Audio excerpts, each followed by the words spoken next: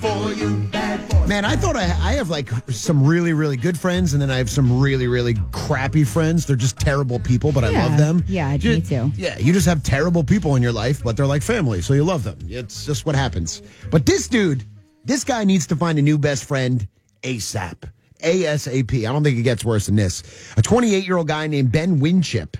He's getting married next month. Oh, isn't that nice? Aww. For the past year, he and his friends have been planning a massive bachelor party in good old Las Vegas, Nevada.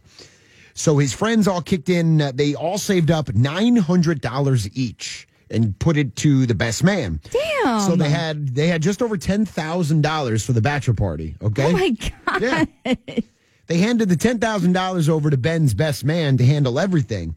But what do you think happened now? He got a little spendy, didn't he? It turns out the best man embezzled all of the cash and didn't plan anything, and he took the $10,000. Oh, man. $10,000? That is not common at all. The cops just arrested him for fraud.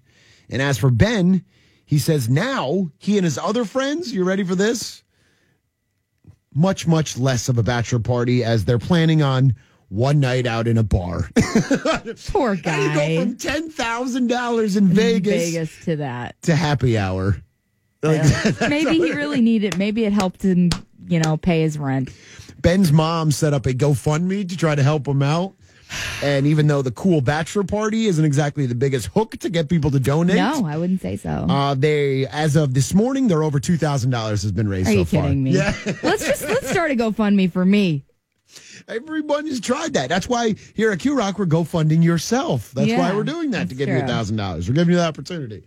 So, yeah, what a crappy best friend, right? Not only is your best friend, he's your best man, and he takes $10,000 from you. And I hate to say this, but I feel like I would be that person. You would steal the money? I would totally. I don't even know you anymore. At least like a couple grand. Oh, my God. Pay off my credit card. Go to commercial. We got to get away from this devil. Hey.